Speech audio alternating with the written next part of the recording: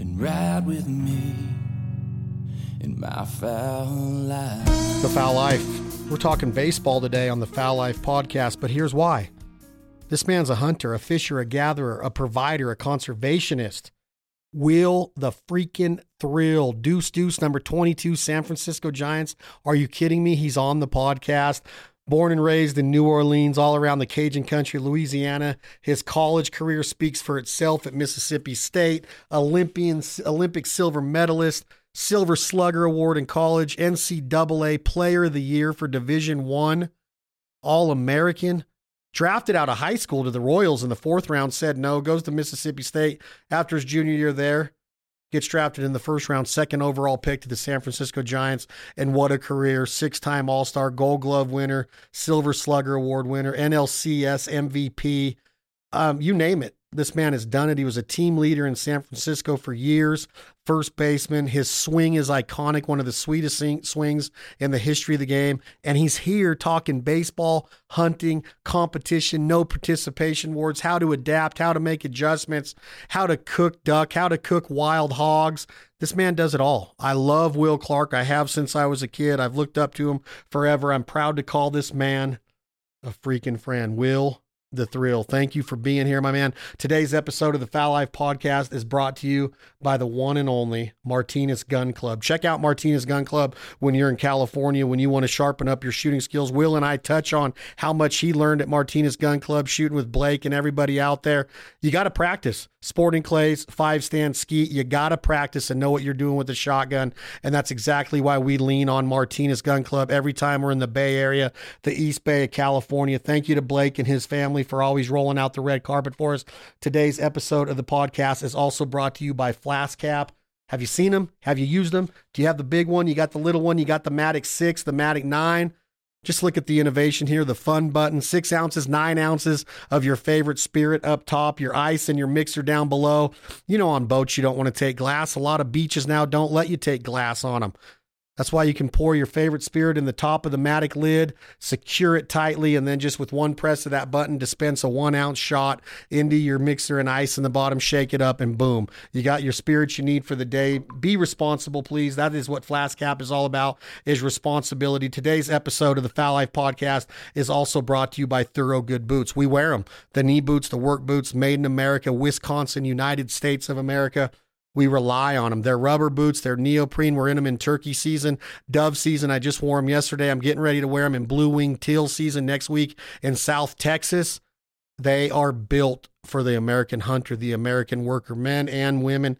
Thank you, Thorogood Boots, for your dedication and your passion, your service, and all of your products and your dedication to excellence. We truly appreciate the partnership. Today's episode of the Fowl Life Podcast is also brought to you by Light Pipe Technology, the one and only high Fizz shooting systems. Mr. Phil Howe, the entire crew in Laramie, Wyoming. We depend on high-vis sights on our handguns, our shotguns, our turkey guns. We truly want to make sure that we give ourselves the best opportunity to hit our target. And that's why high vis is so incremental to our success. Low light conditions, I'm talking low ceilings, foggy conditions, sun's not even up yet, or during the middle of the day with the bluebird sky. They have the right light pipe technology site to fit you. Learn about them at highvissites.com, on all of the social media platforms at highvissites.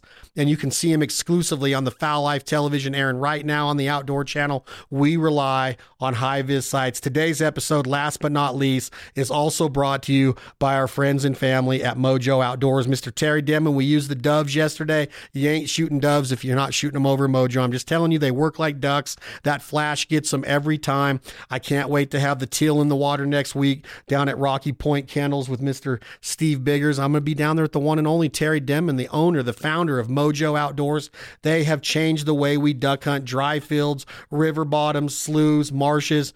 I'm not saying you need them all the time, but they are an unbelievable tool to have in your arsenal. Check out all the offerings at mojooutdoors.com. All of their e-collars for predator hunting, their turkey decoys, everything they have for dove hunting, all of their different species and elite series for puddle ducks and divers.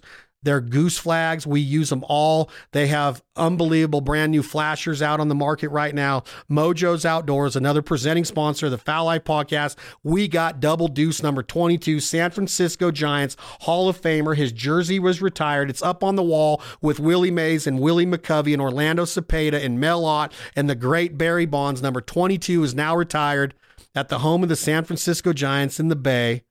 Will Clark is on the Fowl Life Podcast. I hope y'all enjoy. So I'm going to hit you with a couple things. It's kind of a small world in this space. Blake Fahmy, does this name ring a bell? I know Blake well. Blake shoots at Martinez Gun Club, and he's hit me up for a few tickets here and there. And then he told me literally last year, he said that Ricky Henderson is taking up shooting, and Ricky wants to take me on. And I started laughing. I'm like, tell him I'll take him for $1,000 and I'll spot him 10 targets. And so needless to say, Ricky ain't shot with me yet. Ricky came on his very first duck hunt with myself and my good friend Rock Merlot. It was actually a speckle belly and snow goose hunt last year. And he loves it. Like there's pictures of him yesterday. Him and Blake were up dove hunting with my buddies in California yesterday. But that's kind of the athleticism that it takes to be a good shotgunner. A lot of it, I don't know if you would agree to this or not, Will, is that a lot of it could directly relate back to learning eye-hand coordination and the mechanics of a baseball swing. Is that fair to say? Without a shadow of a doubt. You hit the nail on the head. So when I was in San Francisco, I was only maybe about 10 miles away from the Peninsula Gun and Rod Club. And I would literally shoot 4 or 5 times a week. I'd go through, I don't know, over the course of a Major League Baseball season, I'd go through 40 or 50,000 rounds. And the reason being, it is exactly the same as hitting a baseball. You have a target that is moving, and you have to judge where it's going to wind up to make contact. Same exact thing about shooting a shotgun, whether it be at foul or whether it be at clay targets. So that hand-eye coordination that you're talking about, I bought into it full bore. I've always been a shotgun man. I grew up doves and ducks with my dads in the bayou. And till this day, I shoot a ton. When you start talking about, one of the things I want to discuss real quick that I learned in baseball a long time ago is the head position of a batter and being able to visually accept the ball into the different platforms that it can be presented in from a pitcher that's literally on an incline throwing down at you, and he can manipulate the ball in so many different ways to change planes, change directions, change speeds with the same exact arm speed. He can change the speed of the ball with the circle change. How important are both? That's a long way to get to this question, but both eyes open and shooting to me is everything, right? I'm a left-handed hitter and I was right eye dominant, but I'm a lefty shooter looking down the rib of my gun. And if I close my right eye, my vision went out the door until last year when I got lens extraction surgery, Will. But how important is both eyes open in baseball as applied to both eyes open with shotgunning? One and the same. I am exactly the same guy as you are. I am left-handed, but right-eye dominant. When I was 12 or 13, my dad switched me over to shooting right-handed since I was right-eye dominant, and my shooting improved dramatically. And, keeping both eyes open, whether it be a shotgun or whether it be, watching a baseball, it is one of those things where you need to see a moving target. You need to see it extremely well. So both eyes open is probably the best way to go about it. Instead of closing one or closing the other, then you lose field of vision. Okay. Then on top of that, shooting waterfowl, doves, whatever it might be, are very similar to what you talked about with baseball. If it's a breaking ball, it changes planes. If it's a fastball, sometimes it's sinking and changing planes. Same thing when you have a duck or a dove coming in. Boom, you shoot. And if you go to the second bird, that second bird has changed planes. He's going somewhere else. And so you have to adjust. So I think it's very, very, very similar. And you and I are on the same boat there. When you start thinking about the strength now behind, and this is kind of, I want people to understand how much power, when you saw Will Clark standing at the plate, you didn't look like a buff guy. You didn't look like you'd been in the weight room for 10 hours a day as a kid, okay? You were slender. You had a tall stance. You almost were too tall the way that I was taught to hit. But and I'm not saying you're too tall. Please don't take that way. When I watched it, I'd be like, man, Will Clark stands so tall when he hits. There's no crouch. Like you'd see Ricky get down the crouch, or you'd see a lot of hitters get down into that crouch. But you and Griffey, you guys stood so tall with the bat. But my question is, in shooting in two, core power, ass power, hip power, quadricep power, the training that goes into how hard you hit a baseball with how easy you make it look. But when you hear the contact that you make and the impact of the bat hitting the ball, it absolutely blows my mind. When you sent me that video the other night of your garage work, your tee work, I was blown away by how hard you hit the baseball. And that's a lot to do with gunning too, with how you can get out in front of it, keep your core moving. I'm not saying that you don't have to be the toughest man or the strongest man in the world to be a good shotgunner, but there is something that is implied with your core, your hips, and that entire section of your body. Because I cannot believe how much power you can generate with first, the first impression that I get is there's no way this skinny dude can hit the ball that hard. Right. Did you ever hear that? Yeah, I heard that a lot, and you made a great, combination of myself and Griffey. All right. Both of us were 6'1", 6'2", right around there. But what we did was we stayed tall to use our leverage. And so what I am doing as a baseball player is I am attacking the baseball. I'm trying to catch it clean, and I'm trying to catch it absolutely from point A to point B as quick as possible and catch it clean. Let the rest of it do its work. And you mentioned Ricky, guys who squat down, guys who get low, they have to stay low, because if they come up, they start dropping that back shoulder. They're up onto the ball, a lot of swings and misses. That's a lot what's going on nowadays with the current players. We're having to try to fix that right now with the current players. Same kind of thing in shooting. You have to have a good foundation. You have to be, strong. You have to be balanced. Another thing that happens with a shotgun is lean into it. If you lean into it, you absorb the recoil a lot better throughout your whole body. And for me personally, the baseball swing and the shooting swing were so similar. And, I did both of them from a kid. I do both of them today, till this day. And I absolutely love both sports. I think that I absolutely love both sports, and I love the fact that you hunt. And I've known that you've been a hunter forever. I'm so honored to have you on here, and people will always hear me talk about my fascination with your swing. And when I was playing baseball at UNLV with after one of your teammates, Matt Williams, I would talk to Matt about you all the time during, he'd come to Vegas before he'd report to Scottsdale and spring training. But think about this. If you're in Louisiana where you grew up, or you're in Arkansas, sometimes I've been in what they call stilt blinds, to where you're up off the ground, and when you're shooting, you're actually leveraged above the decoying birds. Okay. I'm a duck hunter. I know you hunt a lot of different things, but I know you love waterfowl. So when you're shooting down on birds, it's almost like, what do they say? Fish in a barrel. I mean, it's so easy. Yeah.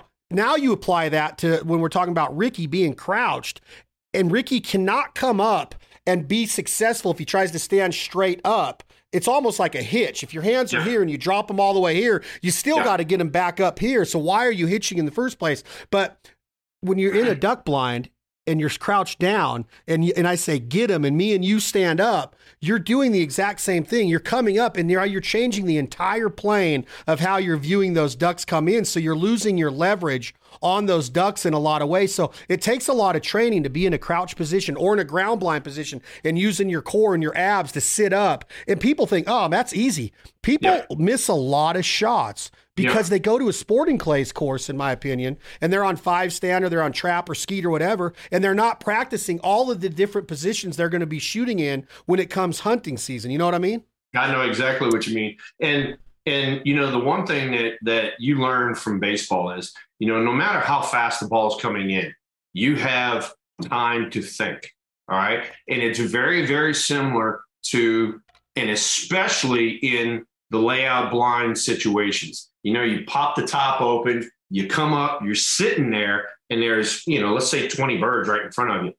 It's almost better, instead of to come up, boom, one of them numbers, come up, take your time, regroup, pick out a single bird, get him, and then work from there. And doing that, I think, ups the accuracy, ups the kill ratio, the whole works.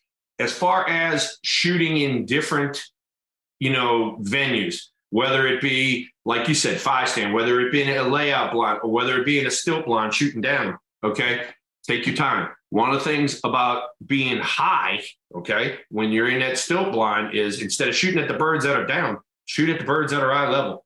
Because if you shoot at those that are eye level, first off, as soon as you squeeze off a round or two, here come the birds from the bottom, and they're right back in your plane of view. When you start thinking about, I'm staying with this baseball comparison analogy. You have handgun shooting, you have 3-gun shooting, you have rifle shooting, you have muzzleloader shooting, you have shotgun shooting. There's a lot of times that I've encountered shooters that are very proficient, laying prone, breathing, ballistics, reading the windage, the drop, the bullets, the powder, everything. And then they get a shotgun in their hands and they're just like, man, I can't hit water if I fall out of a boat. And then I get it. I watch these boxers. I saw a boxer that's considered a quote unquote boxer now. He's a YouTuber. Hey, to each their own. But I watched him get in a batting cage in Florida on a video. And I'm talking 45 mile an hour L screen BP with slowing it down big time. Yeah. Yeah. And he looked like he was not athletic at all. I've seen the greatest athletes in the world get in the batting cage and hold a baseball bat. And you're like, are you really an athlete? Hitting a baseball, a round object with another round object, is absolutely the hardest thing to do in sports. I'm not saying that beating Michael Phelps is in my future. I'm not saying that I can mountain climb with the best of them, and I can surely not wakeboard with the best of them. But I could learn how to wakeboard. Those wakeboarders. I completely. You see where I'm going with this? You see where I'm going with this? I see exactly where you're going with this, because I encounter this a lot. When you are on a pro level, you appreciate guys in the other pro sports for how good they are. All right. To watch, somebody try to pick up a baseball bat, as you said, round ball, round bat, and hit it square. Trying to do that, even the best athletes in the world who are in other sports try to come over to baseball, and it really is hysterical. I mean, I watch some of these big football players come in there, and I mean, like you said, throwing BP 45 miles an hour, 50 miles an hour, stuff that high schoolers hit. And I mean, it's hysterical watching them. Here's another one for you. I mean, Michael Jordan, the greatest ever in basketball, tried to become a baseball player and couldn't make it past AA. And matter of fact, he should have been in A-ball. They gave him AA just so he could, I guess you want to say, get the notoriety. But he couldn't hold a jock to some of these kids, that are coming out of the Dominican and stuff like that I see now. 100% he couldn't. And on the basketball court, Will Clark, here, I'm going to go somewhere with this. And just, I was in Argentina shooting ducks 3 years ago, the year before COVID, with some of my mutual friends. I'm not going to say any names, George Thompson from Benelli, USA. And he told me soccer players are the greatest athletes in the world. Before you talk, Will, I want you to hear me out. I said, are you out of your freaking mind? I said, you put me on a soccer field right now at 215 pounds. I will dribble that ball down that field, and I will cross shoot. I will kick it into the goal. I could dribble it on my foot. I could kick it. I could pass it. I could do all the things they can do. At their level, nowhere near it. Now, you put me on a football field, and Brett Favre throws me a pass down the field. I'll run a 9 pattern. I'm going to catch that ball. I might not be able to do it with Dion covering me, but I can catch that ball. And I'll run an 8 pattern across the middle of the field, and I'm going to catch that ball. I could set up for a tackle. You put me on the basketball court, I'm going to be able to dribble, and I'm going to be able to shoot, fade away, lay up, fall through. I told George, Will, I said, if you took an Olympic-style event and you took the top 10 athletes out of every sport and you put them in this, you're going to have some football players that can go and swim across the pool, no problem. But those baseball players are going to be able to swim too. You go put them all in the basketball court. They might be able to dribble, but the baseball players are going to dribble too and lay up. Now you put them all in that batting cage.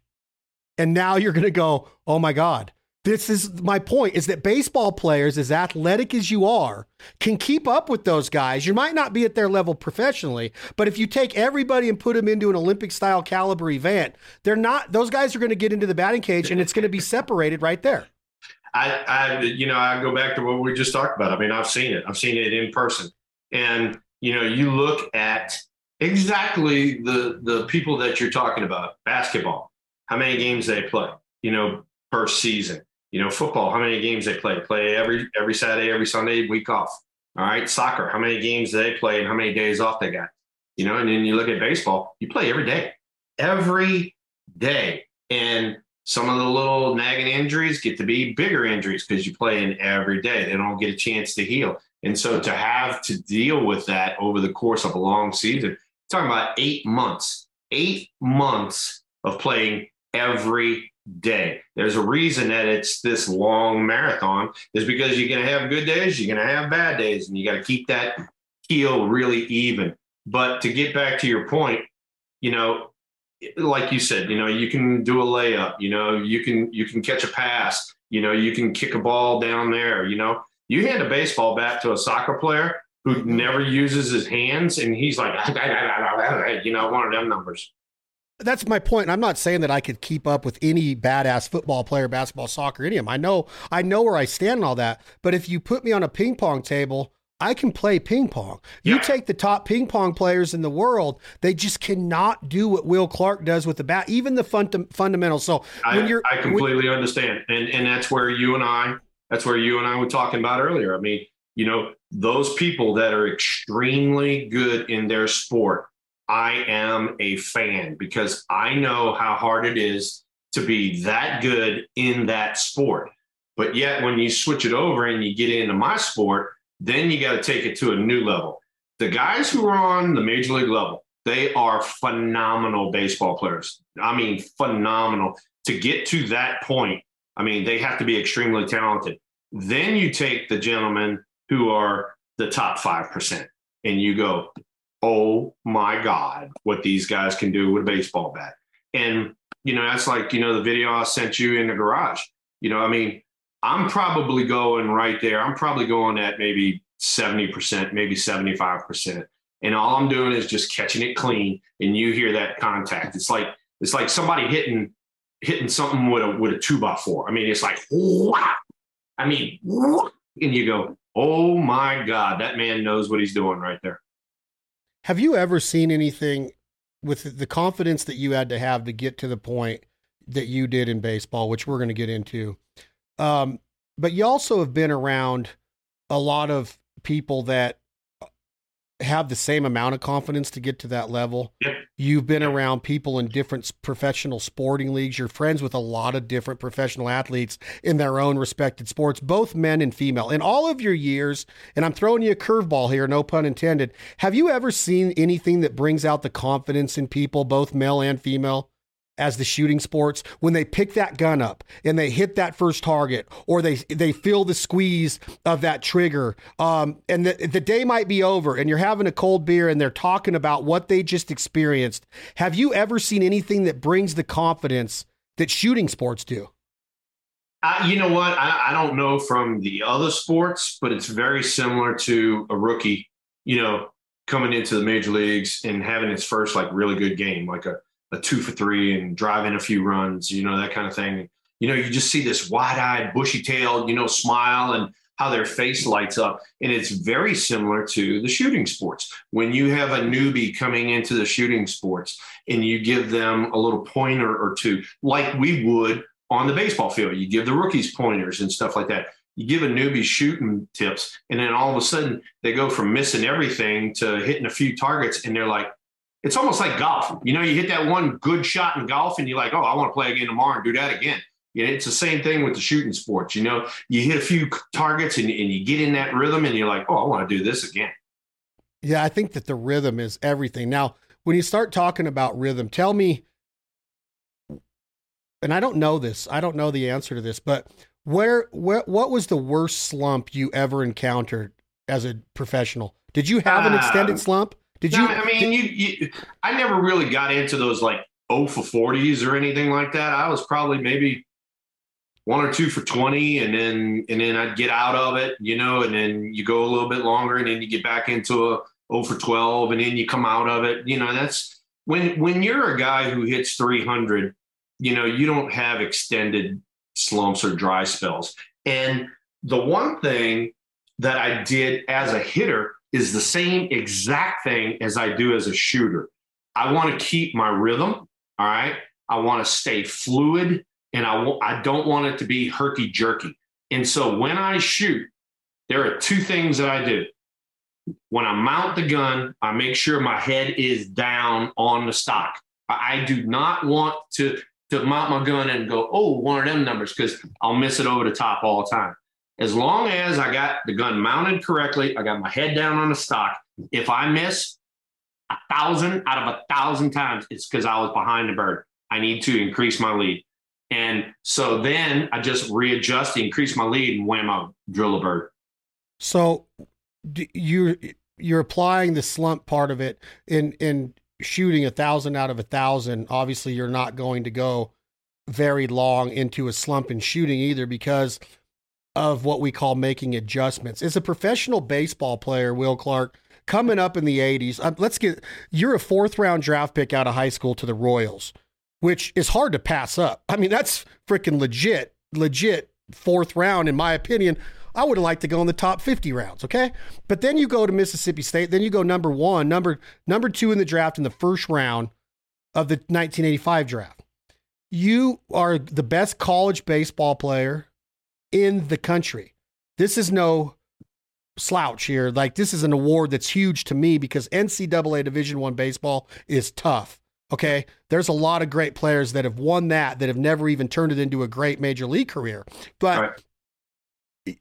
You got to know how to make adjustments when it comes to hitting a baseball, or it could even turn over onto the defensive side of the field. What was it about you in your childhood, in your athletic ability, or in your sports? Was it because you were an outdoorsman, because you knew how to adjust in the outdoors and you understood how to make a fire? You knew how to decoy ducks. You knew how to bait a rod. You knew how to like do the stuff that the men that came before you and the women that came before you were teaching you. Did you learn adjustments at an unage because of the outdoors, and you could apply those? I'm not saying that taught you how to play baseball, but your discipline and your ability to adjust, was that learned in the outdoors? Because that's the impression I get. I agree 1,000%. It had to do with, learning from your elders, trying to avoid, the mistakes that they made by the lessons that they're teaching you. And as you get older, it's making the adjustments on the fly. I mean, so, if I miss a pitch when I'm up at home plate, I've practiced it so long that I know what adjustment I need to make. I make that adjustment the next pitch, whereas a modern day player might take 3 or 4 at bats to make that adjustment. And so these are the kind of things that we talk about in the clubhouse, but it is a learned skill. And you are exactly right. It had a lot to do with me being in the outdoors, hunting and fishing. And, you throw over there and then all of a sudden you see a squirrel over there, you hurry up, reel in, throw over there, you catch the fish. I mean, it's that kind of adjustment. And it's the same thing in shooting sports. Same thing in the baseball arena. Why do you, if you had to tell a person the number one thing you like about the shooting sports, what is it that draws you to it? Is it because I would guess that it's not your competitiveness. I know that you could beat a lot of people out on the sporting clay range. Okay. You could smoke me, but what is it what is the number one reason that draws you to it? That because you are a competitive person, you want to win. And I know that you want to compete you're competing against yourself a lot in sporting clays, because a lot of people aren't at your level until you get into big time competition. What is it that draws you to the shooting sports? The first thing about the shooting sports is the practice. I enjoy getting in a rhythm and if you're on a baseball field, dead centering that baseball. I enjoy getting in a rhythm and dead centering those targets. The first and foremost part about me shooting is I owe it to the game animal that I'm pursuing. I absolutely love wild game. I love ducks, doves, deer meat, hog meat, alligator, you name it down the line. I want to be extremely proficient to where there is no suffering on their end. I want to accomplish what I need to do to get them on the ground so that I can put them on the grill or in the oven or whatever it is. And the more you shoot and the better you get, and not having cripples and stuff run off on you and stuff like that, the better the game meat tastes, as you well know. Did you have a problem with this mentality in today's world of social media and how everybody's business is everybody's business, which I don't like, but we can get into that on another talk. Did you have an issue with where you played? I would imagine that with how liberal the Bay Area is, was it an issue back then? Because I know it is today. I know that it's shunned down on big time today, even though some of the greatest duck hunting in the Western United States is the Sioux City Marsh, the East Bay, the San Francisco Bay. Was it an issue back then where you couldn't really come out and be you because you were a hunter fisher in that area? I think that, believe it or not, it had to deal with my popularity and success in baseball, because it was pretty well known that I was an outdoorsman. And like some of the first people that I met in San Francisco were from the East Bay. They hunted and fished their whole lives. Till this day, they are my best friends on the West Coast. And we hunted exactly the places that you just said. Excuse me, the Sassoon Marsh, Fairfield, District 10, Marysville, places like that had unbelievable duck hunting. And when you get outside of the city, you wind up seeing a lot of people that are exactly like me and you and love being outdoors and being in the shooting sports. To be who you were,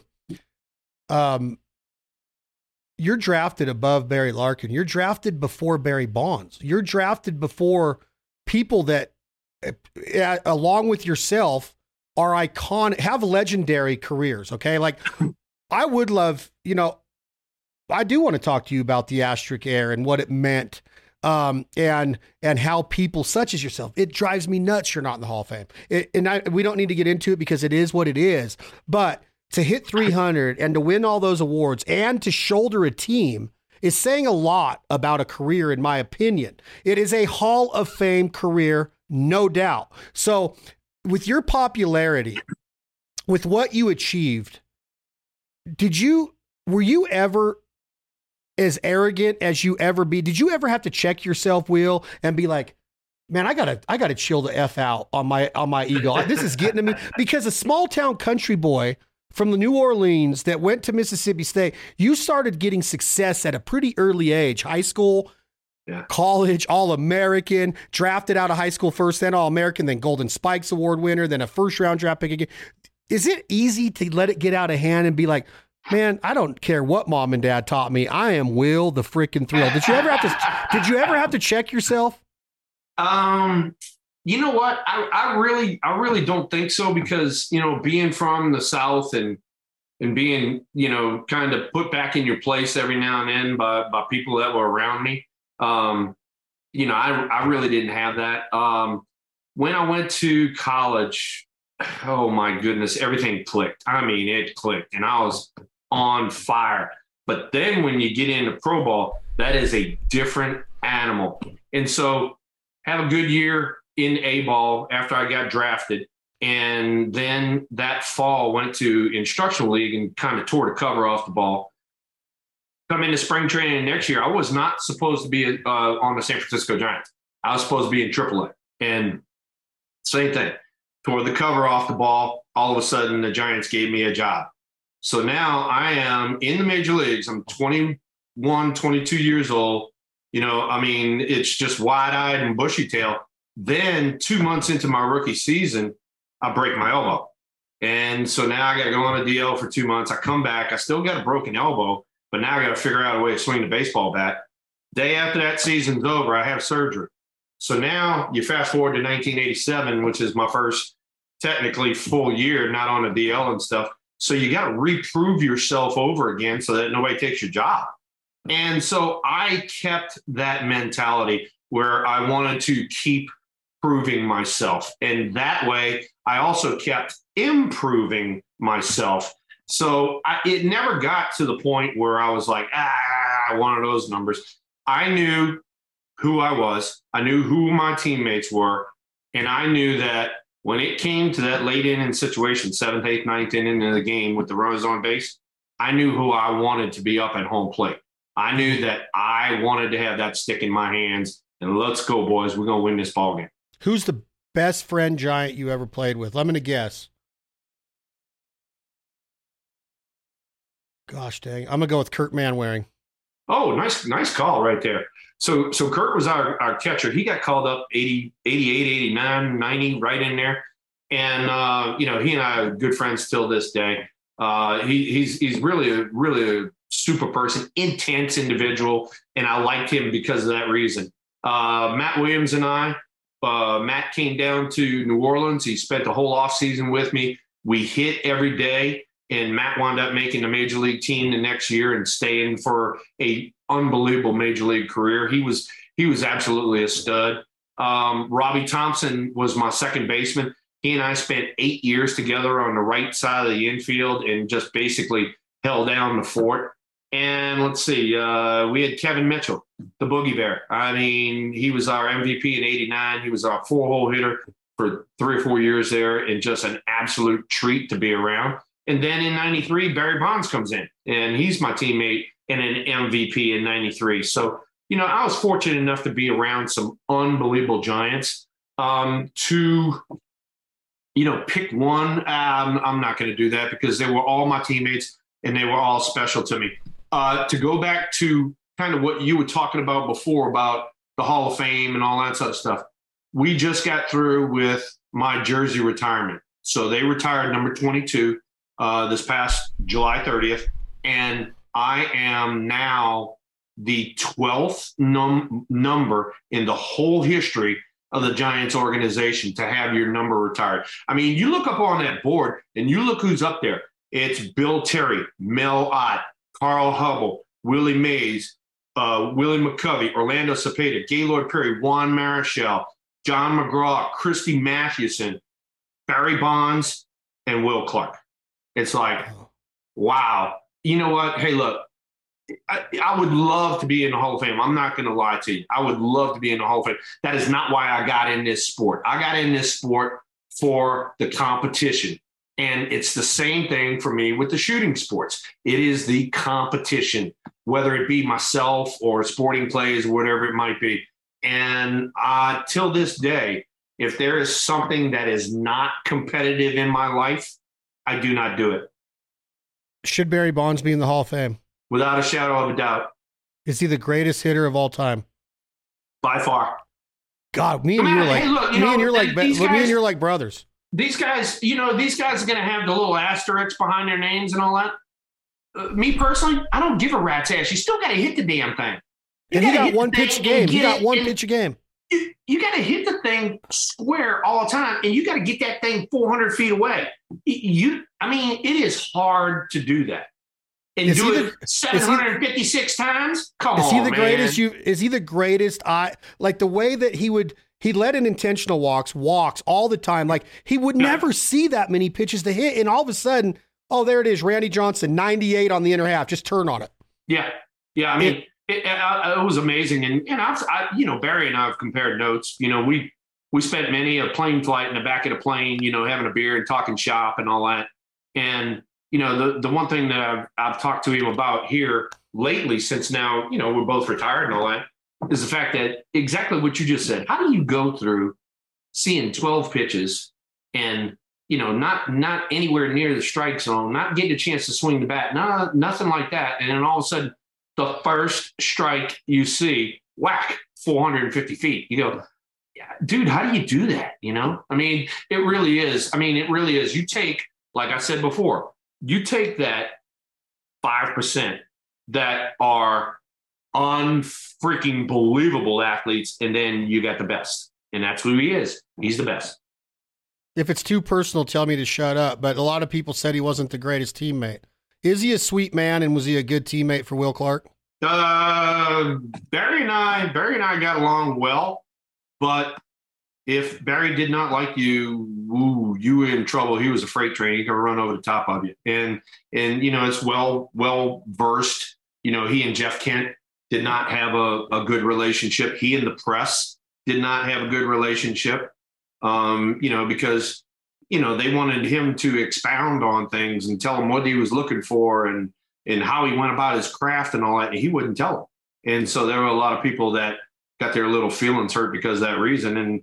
And that's why not only he, but that's why I didn't do the Hall of Fame ballot thing. Is it true that you could never get voted on again, Will? No, you can get voted on. It's called the Veterans Committee. So every about 3 or 4 years, there's a class, and it'll be like the 70s players. It'll be the 80s players. It'll be the 90s players. And there's a Veterans Committee, and it's 16 members, and it changes every draft. I mean, every year it changes. And out of those 16 gentlemen, you got to get 12 of those guys to say you're a Hall of Famer, and then you get inducted in a Hall of Fame. So like last year, Lee Smith, got in there. A year or two before was Goose Outfitters. Those guys did not get voted by the press in the Hall of Fame voting, but the ex-players put them in there. So I know that you didn't get in the game for that reason, but do you keep your fingers crossed that there's still an opportunity someday? You know what? Now that my number's up on the wall in San Francisco, I could give a rat's ass less. I told everybody in my speech, I said, that is my Hall of Fame. And that's all that matters to me. Like I said, if Cooperstown comes calling later on, partner, I'm going to really enjoy that. But as of right now, I have my Hall of Fame. Where were you standing when the earthquake hit? I was in center field. I had just got through running a sprint out to center field, and I was walking back towards the right field line, and it sounded like those F-15s flying over. So I looked up, and right when I looked up, the light towers were going, and I was like, oh, this is not good.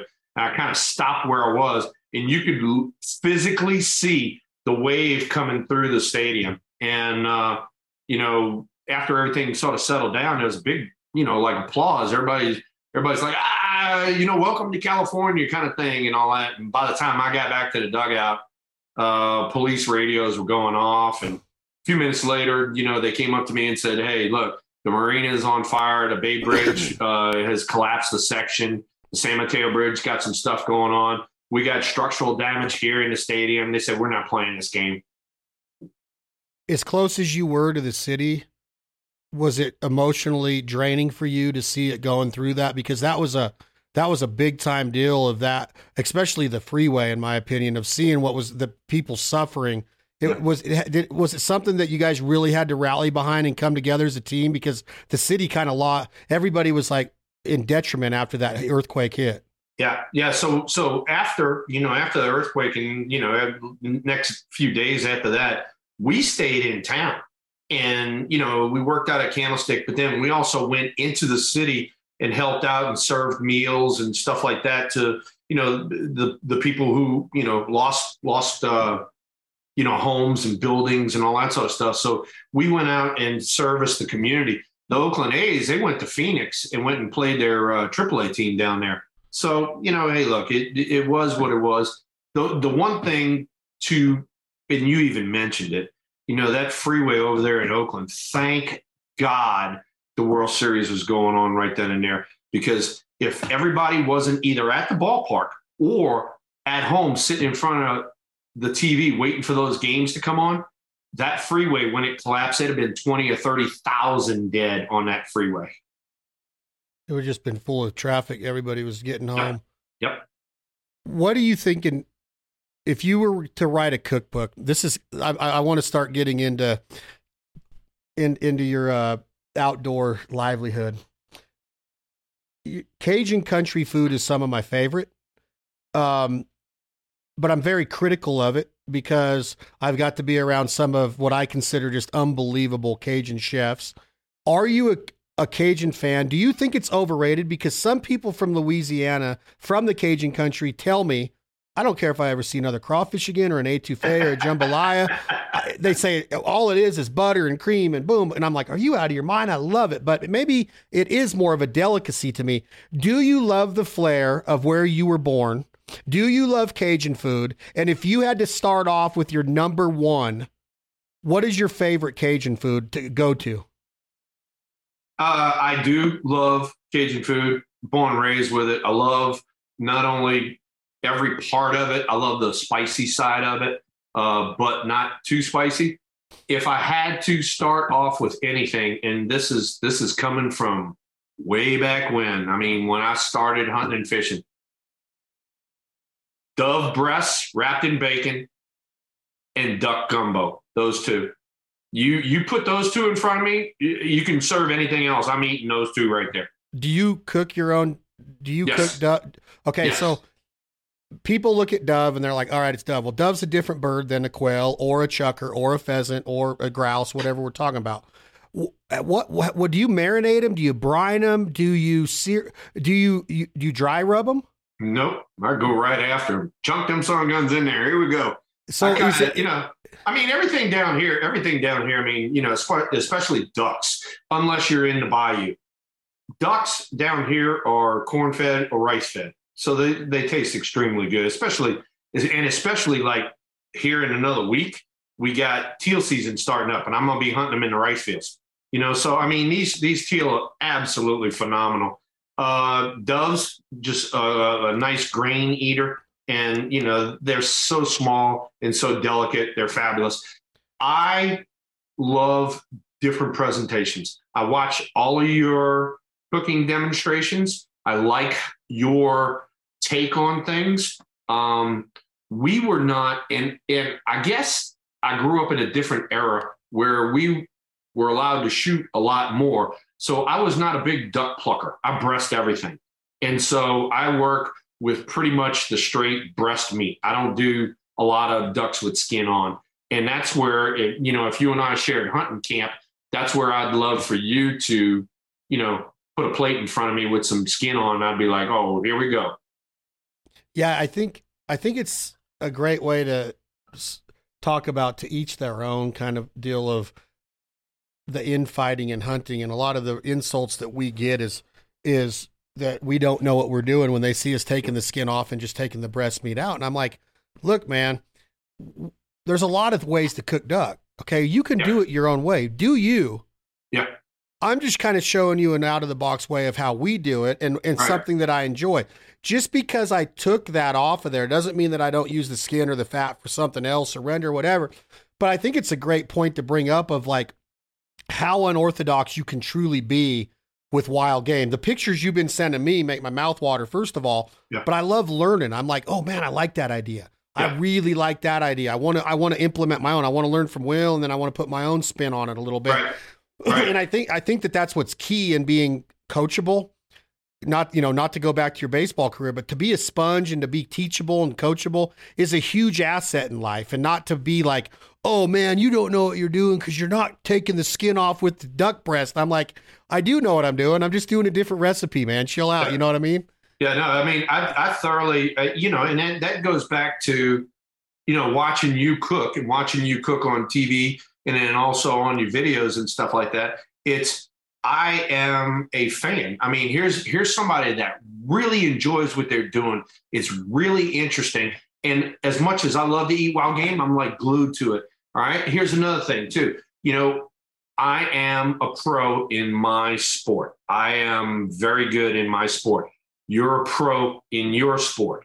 I'm fortunate enough to have not only one of my uncles who passed away, but then also one of my cousins is an executive chef.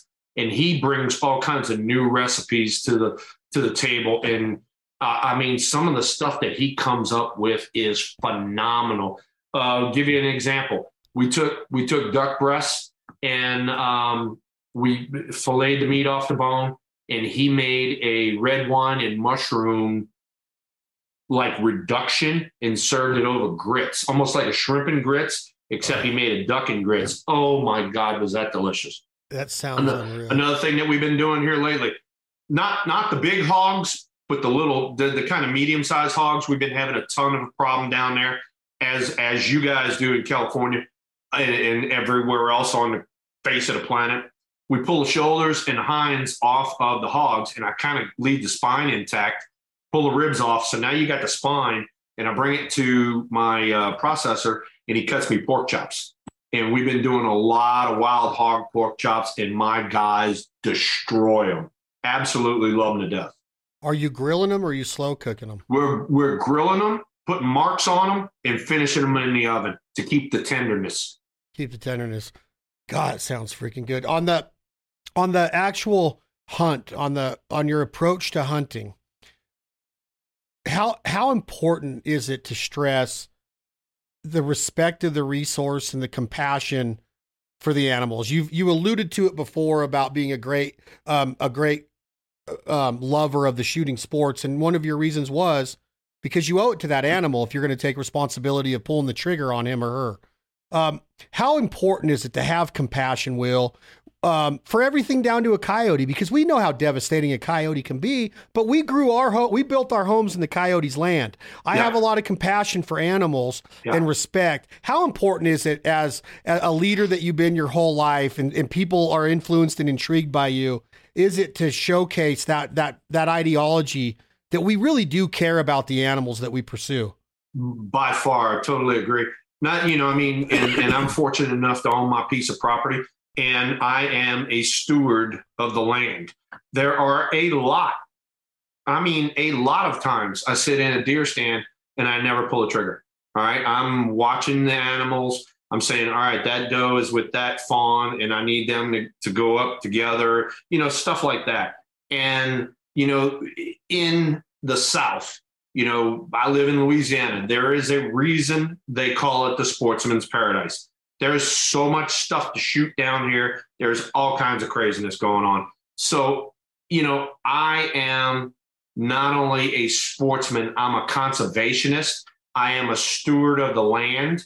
I'm also a steward of the forest. On my property, we have pine trees. I manage my property for the trees and for the wildlife. So you combine all of this stuff together, and yes, I am going to pull the trigger because I love to eat wild game.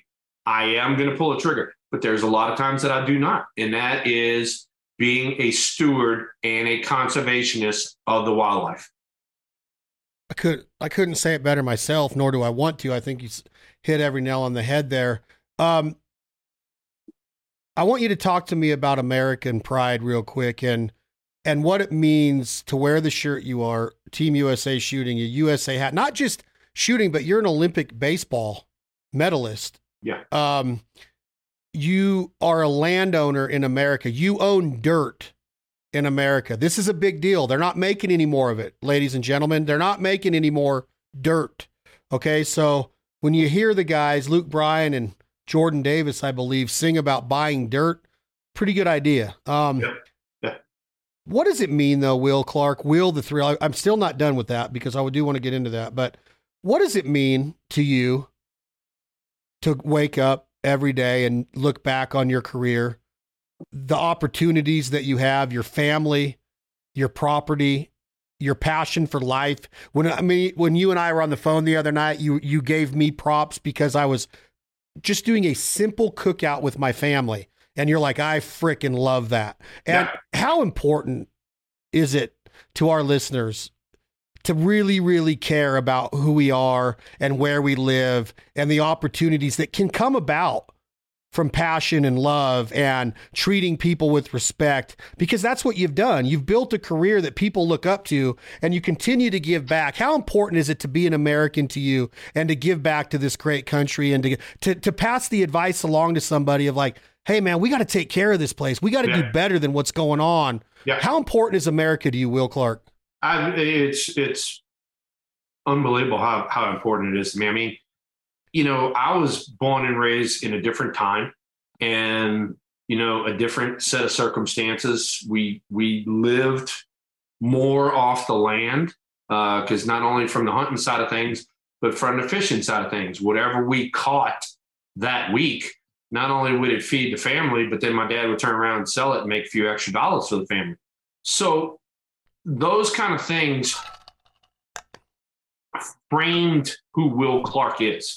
not only growing up and being an outdoorsman, but then when you get into baseball and you see that accountability and you see, when you get that base hit and you win the ball game and you turn around and you see your teammates going crazy and you see the fans going crazy, you're like, I'm not in this by myself. I'm in this as a whole.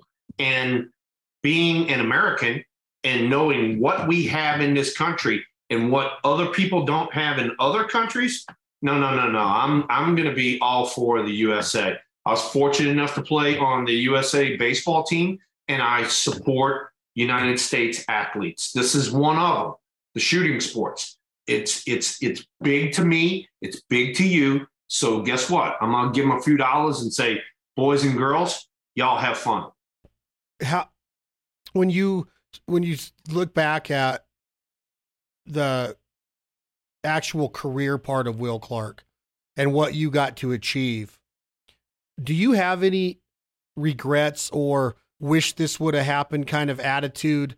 I know that you said during your speech in San Francisco about the number 22 being on that wall, which I cannot wait to see it. I hated that I couldn't be there because I was invited by Blake. I was invited by Jason Donnelly, another mutual friend of ours, and I couldn't make it. I was doing some kind of hunting show somewhere.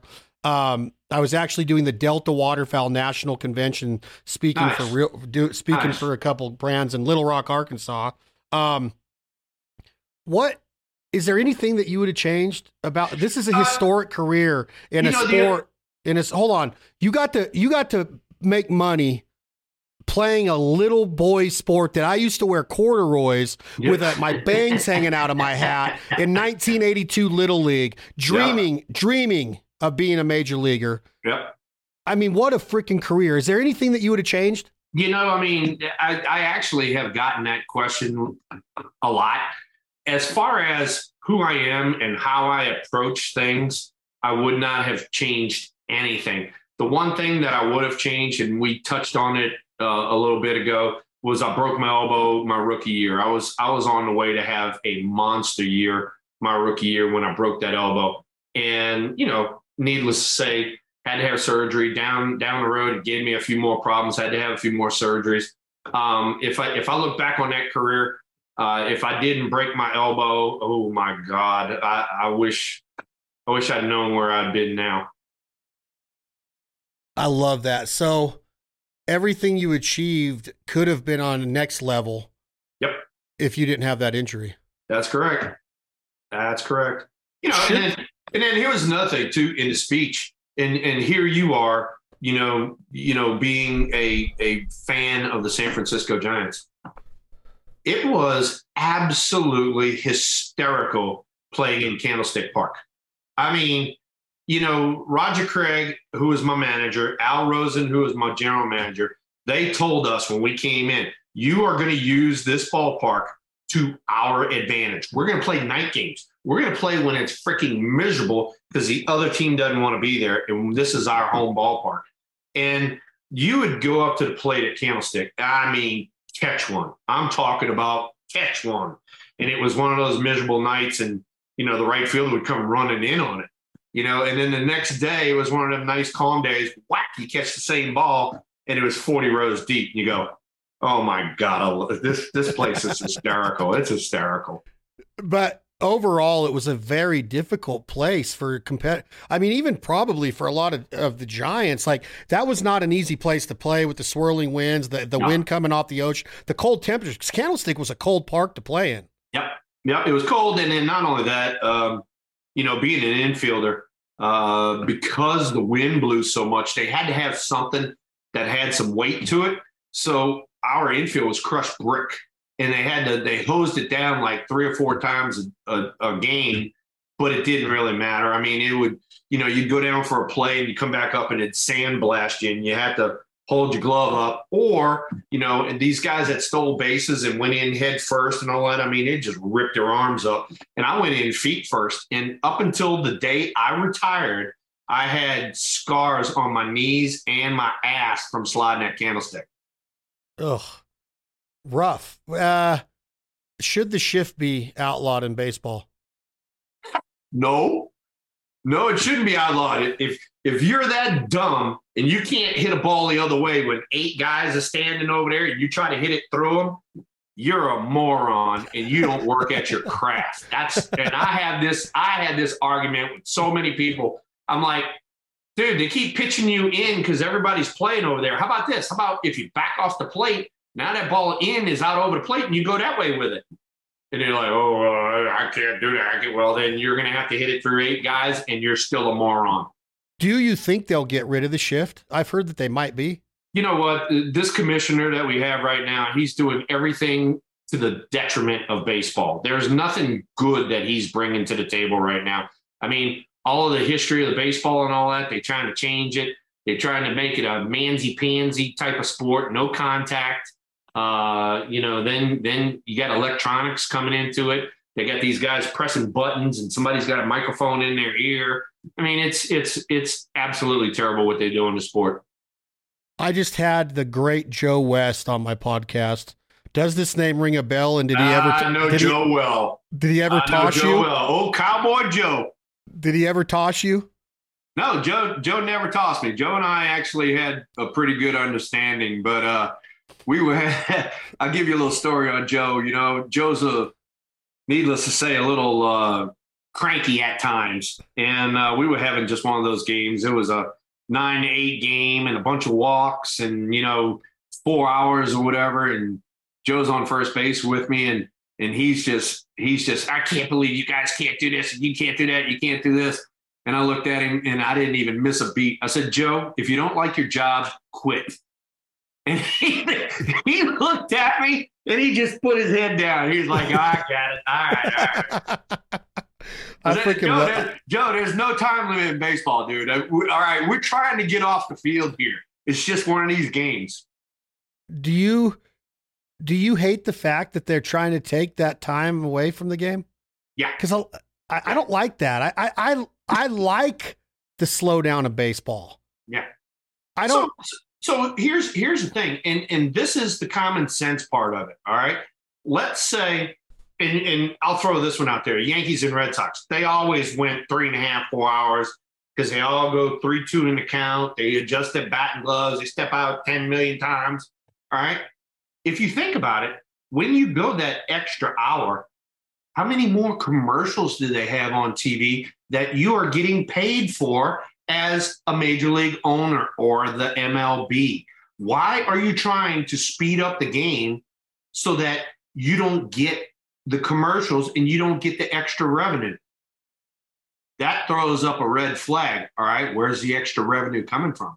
Is it from the TV package? Where is it coming from to the fact that you're trying to speed up the game and not get the extra revenue?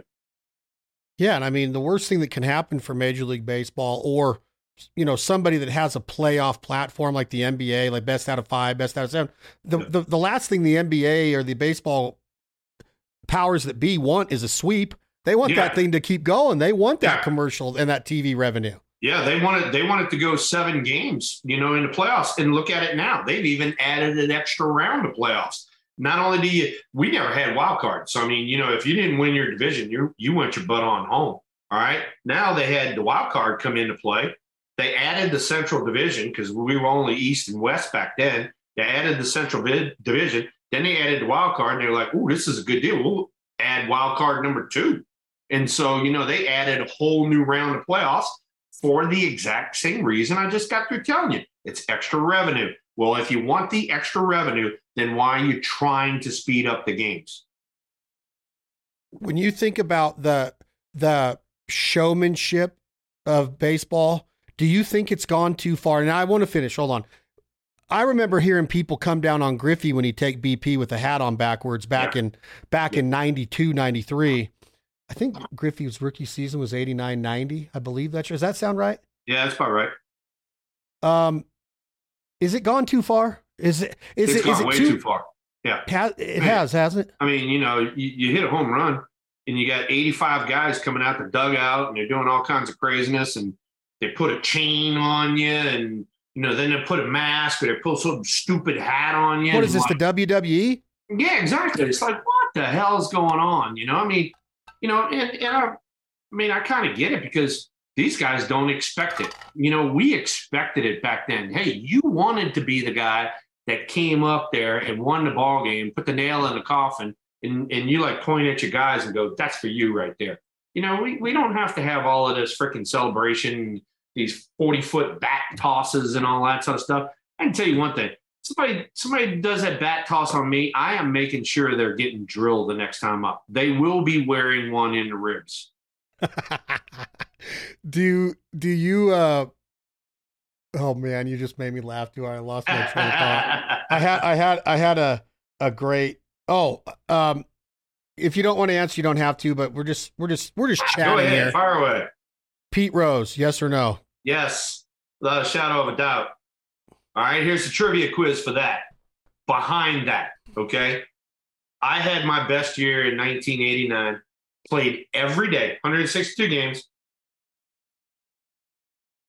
I hit 333, went down the last day of the year with Tony Gwynn for the batting title.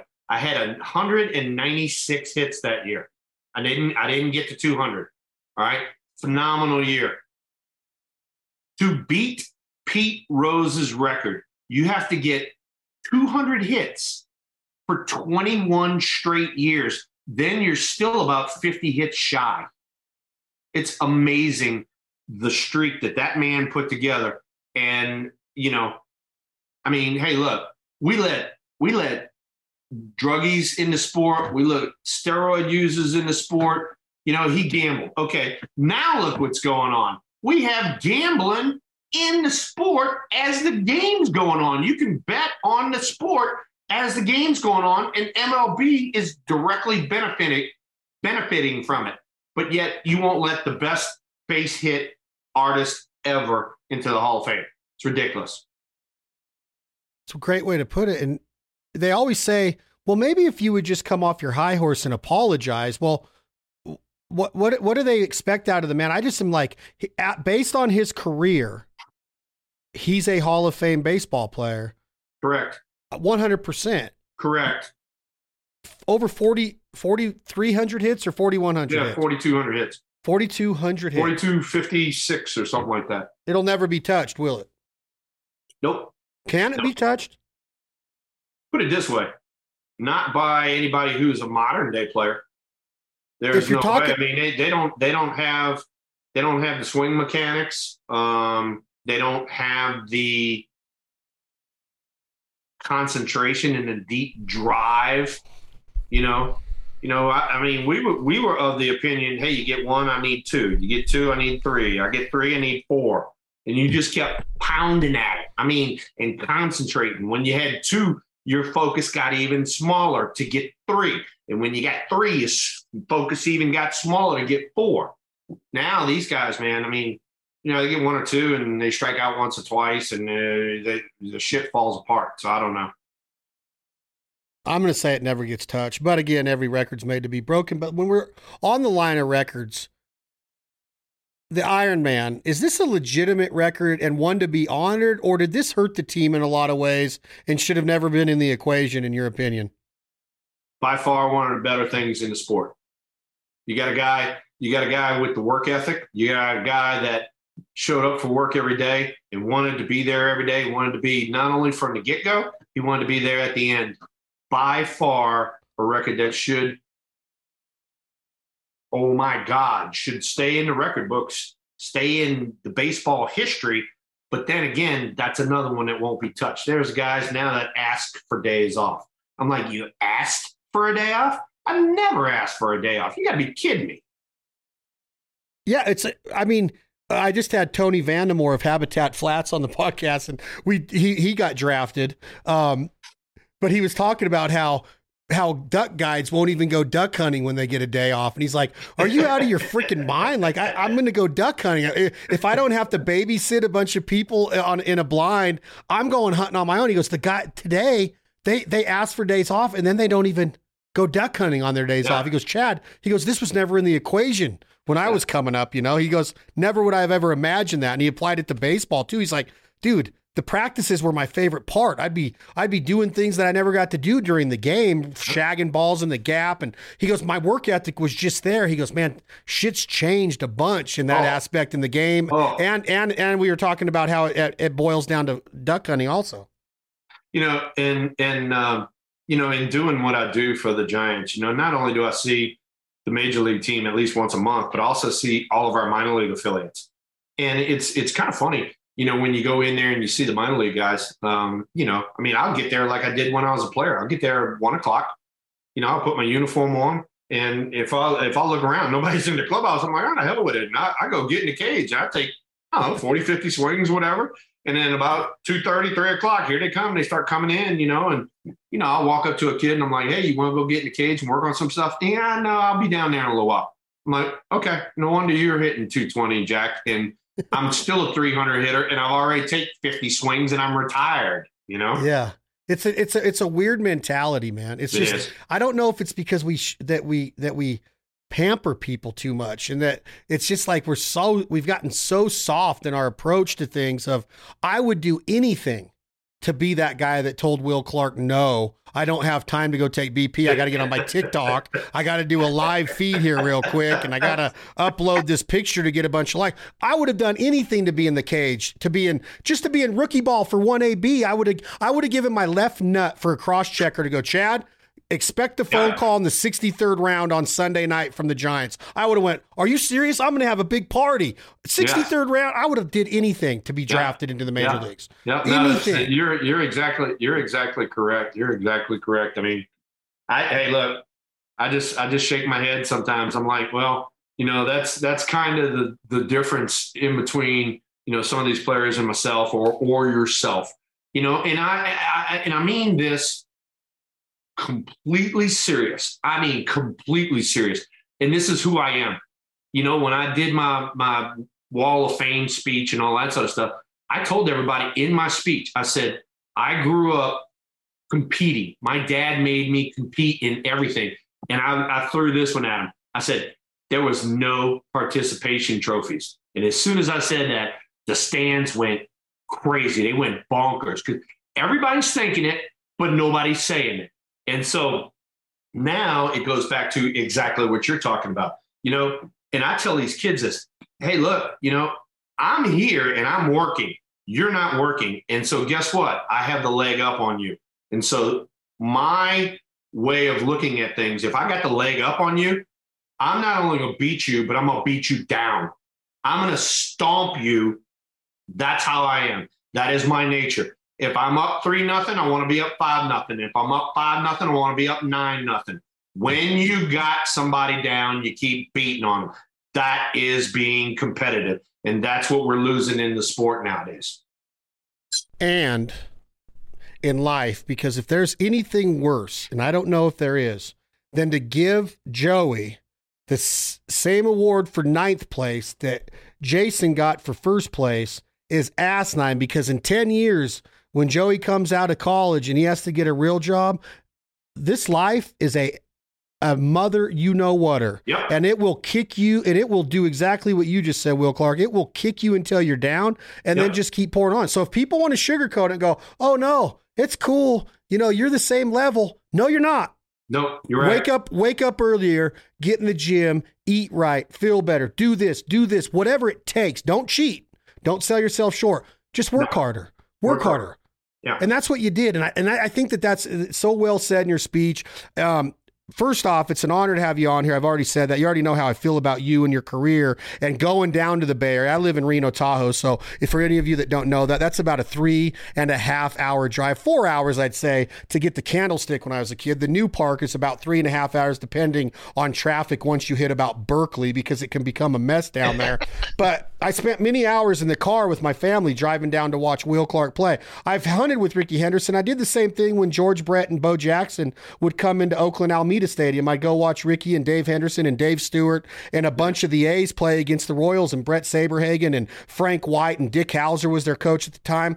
But Will, what you did and how you influenced my brothers, Clinton Clay, myself, how we still talk about you all the time.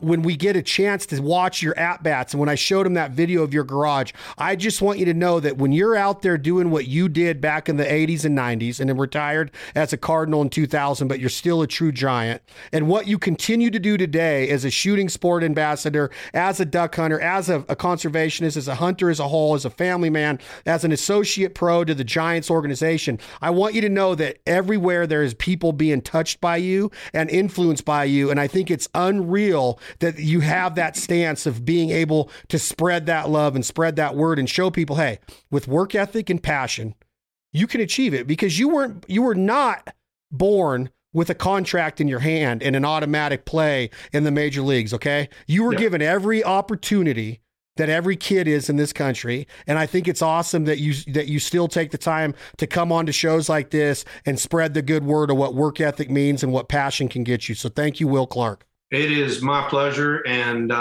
you and I have had a chance to, talk and share videos and stuff like that here lately.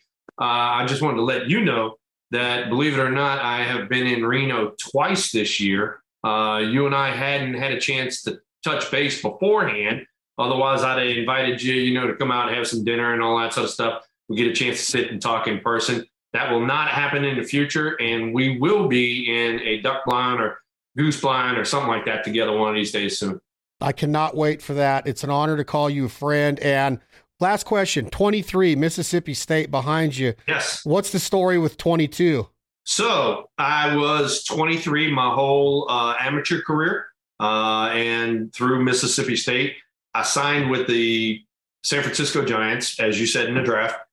We did our press conference, and our equipment manager, I love him to death, Mike Murphy, he had an old Jack Clark jersey. So I just held up, Clark 22, one of those numbers. I go play minor league ball. I make the team the next year, like we talked about. And I went up to Murph and I go, hey, Murph, can I have 23? That was the number I had, when I was in college in my amateur career. He goes, no, that's Jose Uribe's number. He said, you got to go talk to Jose. And so I went up to Jose and I'm like, Jose, I said, that was my number. And oh, no, man, that's my number. And I was like, well, I guess. So I go back to Murph and I'm like, Murph, Jose won't give me the number. And he goes, well, I still got 22. I said, give me 22. I said, that's fine. I said, that's only one behind it. And, till this day, I laugh and giggle because, we even talked about it a minute ago, was like my nickname, Will the Thrill. Bob Brenly and Mike Krukow gave it to me, and it just stuck. And people now, till this day, they either call it, they don't even call me Will. They're like, hey, Thrill, or hey, Thriller, or something like that. And then now, having 22, my ranch is the Double Deuce Ranch, and a lot of stuff that I do in my life is Double Deuce, and it's pretty neat. Well, it's synonymous with you now. I've had Krukow on here. I eat lunch with Krukow. One of his favorite stories I tell him is my baseball coach at UNLV, which was Matt Williams' head coach, and Donovan Osborne of the St. Louis Cardinals. Yeah. The great Fred Dallimore, who was at my house for dinner last week. In 1993, after he signed me and I went down there, I got picked off in Stockton against University of the Pacific, and he called me the biggest recruiting mistake he ever made. So that's what I'm like. So I should have brought it in here. He came out here and the equipment manager, who's still there, I can't believe Larry is still at UNLV, got me a Dallimore number 13 jersey in both home white and on the road red. And coach came out here and took his Sharpie and signed to the biggest recruiting mistake I ever made, Fred Dallimore. So I got a shadow box being made with it right now. Oh, that's funny. That's funny. Krukow knows Fred Dallimore because Freddie's son, Brian, was an All-American at Stanford for the Cardinals, was drafted by you guys. His first hit in the majors was a grand slam. You got to Brian Dallimore. Look up. I remember Brian Dallimore. That was Freddie's son, and Krukow and Kipe called that. And then Krukow just happened to be walking through the tunnel when Freddie and Brian were coming out of the locker room after the grand slam, after the game that night, and they become fast friends. So now Freddie lives here with me. Krukow lives up here by me. We all meet for lunch once in a while. It's an awesome time. That's awesome, man. Congratulations. Yeah, it's cool. Krukow's the man. I will go down and saying this, and I tell all my friends this.